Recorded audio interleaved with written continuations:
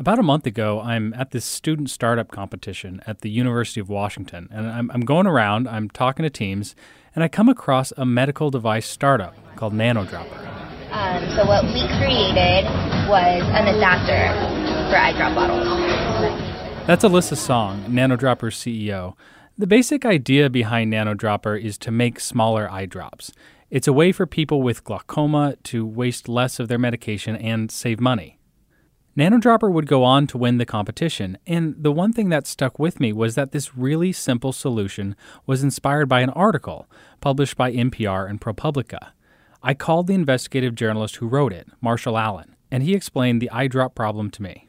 Pharmaceutical companies for decades have been making eye drops that are just way too large for our eyes.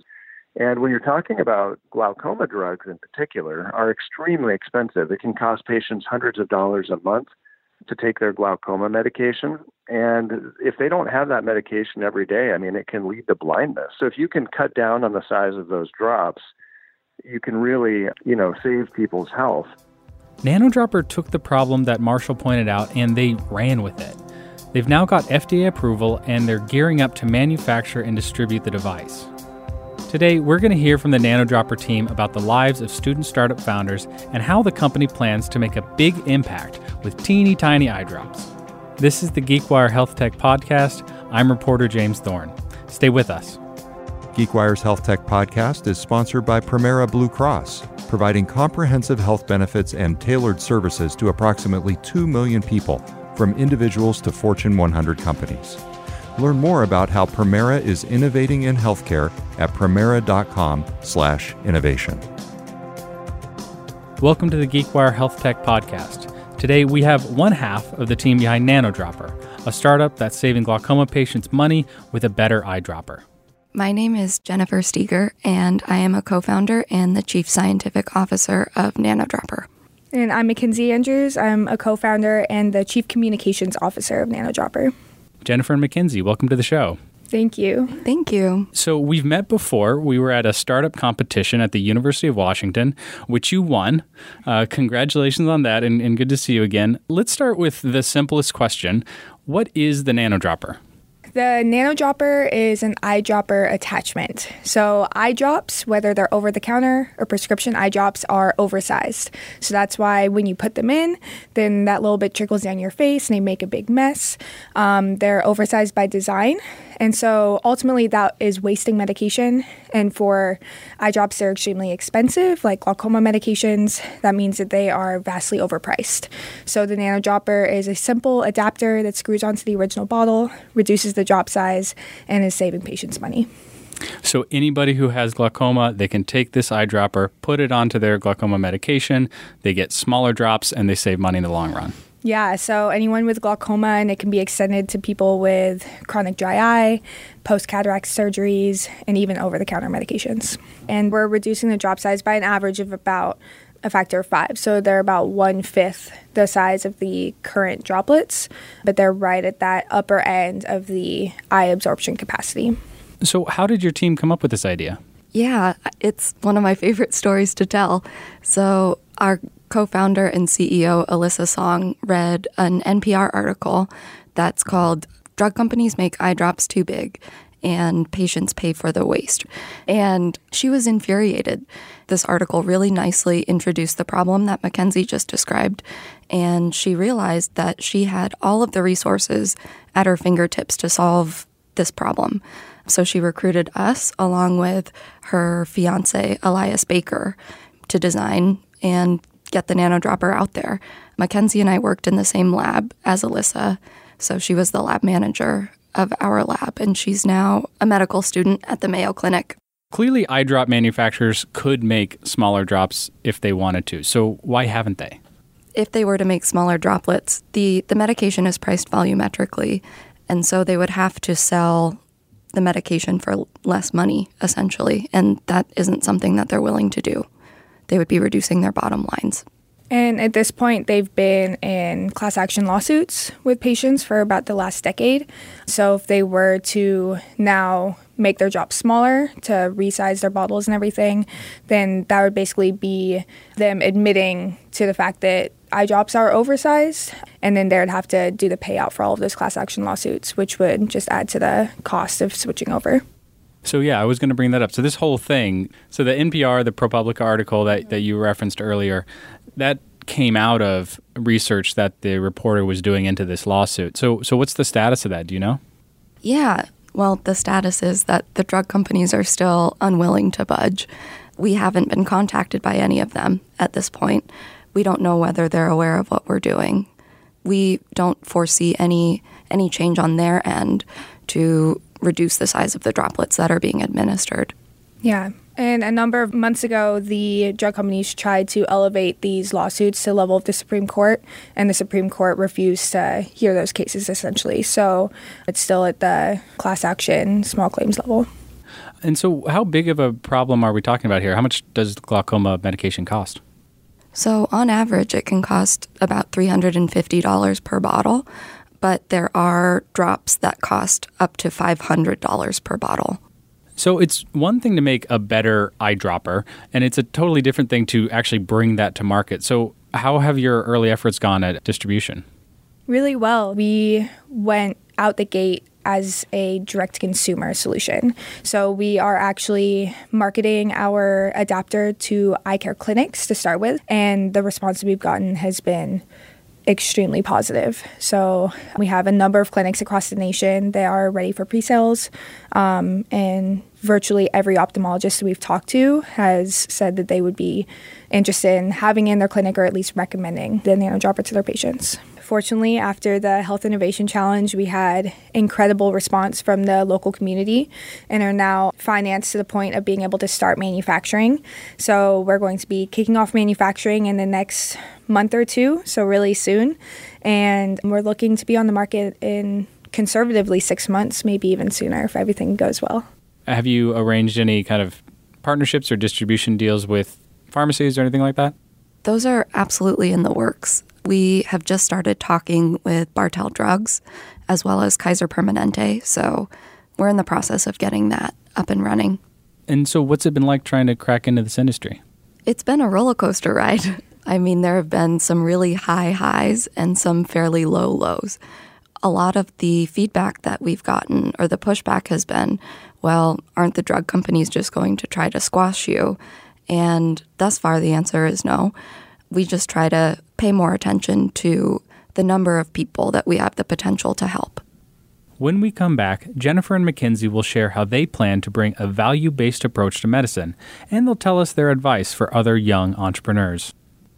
This GeekWire podcast is brought to you by Premera Blue Cross. I have a particular quote that I like to say. I work in healthcare during the day, and then I go home to the 21st century. That's Torben Nielsen, Premera's Vice President of Innovation and Strategic Investments. And I think that just really exemplifies, the healthcare is way behind, right? We are probably the only industry that still subsidizes fax machine manufacturers. No other industry actually uses faxes. It's very hard for a health plan to be taking risk, because if you think about it, health plans is all about mitigating risk. And so it really requires a very conscious effort and great support from executives to launch initiatives that actually are taking risk and where you may not know where you end up. There's a lot of unknowns as you innovate, and having that support at Premera has just been key to us and what we're trying to do.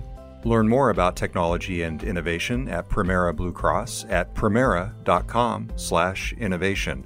That's PREMERA.com/innovation.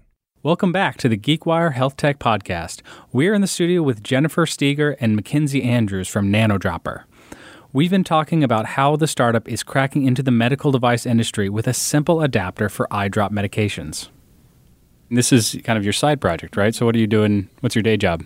We work in the same research lab. Our lab it's a neuroscience pharmacology lab, and it's basically focused on researching mechanisms in the brain that are related to stress, anxiety, and drug abuse. I'm doing the computational end of things, computational neuroscience, a lot of data processing. And I'm a PhD student, so I'm working on a much more basic level, doing animal behavioral experiments as well as brain slice physiology experiments. So you both came out of University of Washington. What kind of resources were available to you there? The University of Washington is great. I think that they have, especially in the past decade or so, really devoted a lot of efforts into creating resources and an environment to help students pursue their own ideas and pursue their own businesses. So a few that come to mind are the innovation challenges that UW has started, and then they have the Dempsey Startup Competition. Yeah, absolutely. The Burke Center for Entrepreneurship also has a number of other opportunities that allow students to really engage with the entrepreneurial community within Seattle and at large. So what attracted each of you to health technology in the first place? I started at UW wanting to do neuroscience, and I just happened to stumble into a bioengineering seminar, and I thought that it was very interesting, just the number of possibilities that were there in the bioengineering field. I decided to pursue a double major with neurobiology and bioengineering. When Alyssa came to me with this idea, I was on board to just give it a shot. For me, I think it's just been so exciting to be able to translate everything I've learned in the lab, all of the pharmacology, the neuroscience, all of the knowledge into something that will help real people. So I'm not experimenting on mice in this case. I'm working towards developing a solution that will improve people's lives today during my lifetime. You know, you're both quite young, you're innovative. What can health technology companies do to attract people who want to be disruptive in this industry? So I think that a lot of, at least in my experience, going and kind of going through the motions of a job search, a lot of companies that I've noticed have very cookie cutter job titles and are looking for academic experience. There are not very many companies out there actively recruiting people that have gone through the startup process, who've actually designed solutions to problems. I think just being open-minded and not so much looking at somebody's resume as far as like number of papers that they've published, degrees that they hold, things like that, but viewing them as a whole person and listening to really like what experiences they bring to the table, as well as allowing for more opportunity for growth and creative thinking, more autonomy, because when people are allowed to think creatively and sort of step outside the box, I feel like that's really where the magic happens. So one thing that emerged at the startup competition where I met you was that a lot of the students were working on projects that tried to make healthcare cheaper or more accessible. Why do you think that is?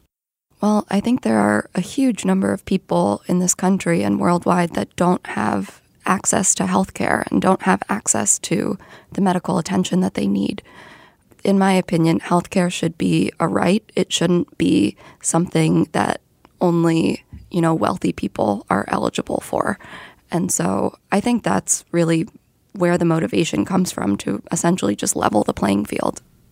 And I think that we are going to be seeing a big shift in healthcare in the next number of years, decade or so, where currently we have this pay-for-service system where you go to the doctor and there is a claim, there is a bill for every single service that is performed.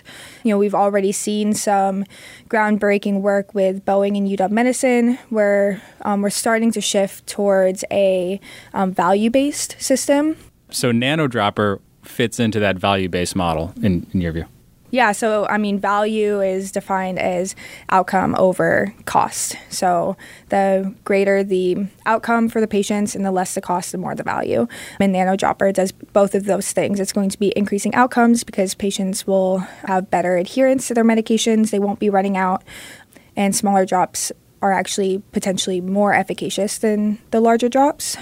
Alyssa works in an ophthalmology office doing glaucoma research, and her professor told her that the ultimate goal for treating glaucoma at this point is for people to have, at the end of their life, partial vision in one of their eyes.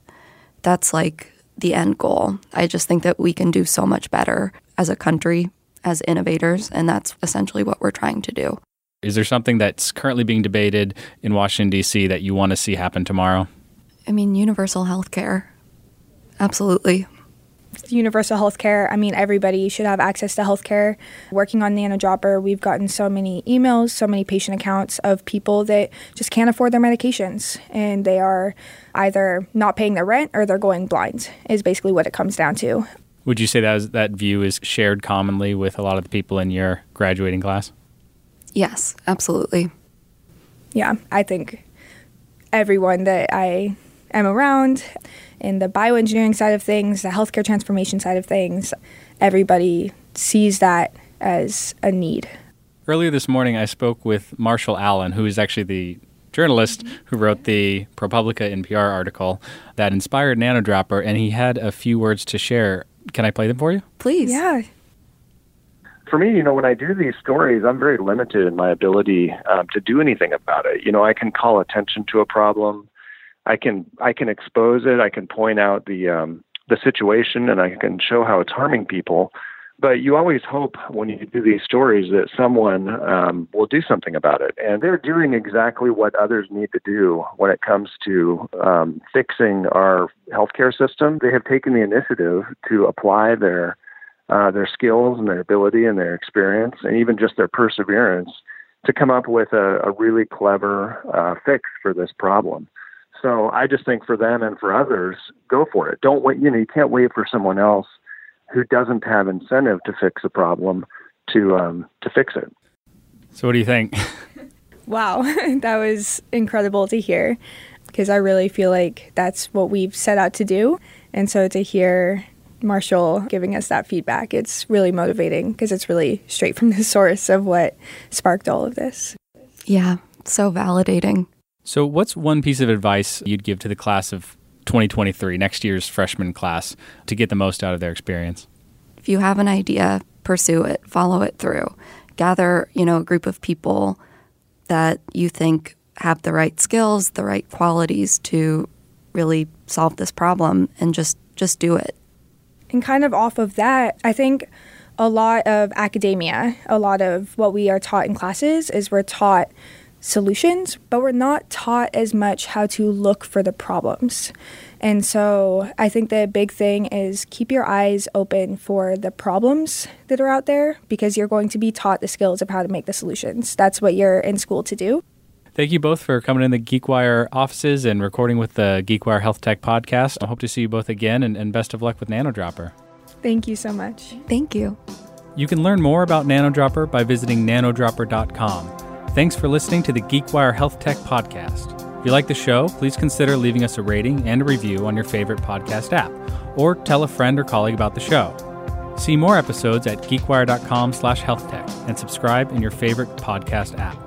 This episode of Health Tech was produced by Jenny Cecil Moore. Thanks to our sponsor of Health Tech Season 3, Premera Blue Cross. You can find out more about their work at premera.com/innovation. To see all of GeekWire's coverage of science, tech, business, and more, go to geekwire.com. Sign up for our podcast newsletter to hear all of our shows. I'm reporter James Thorne. Thanks for listening to Health Tech.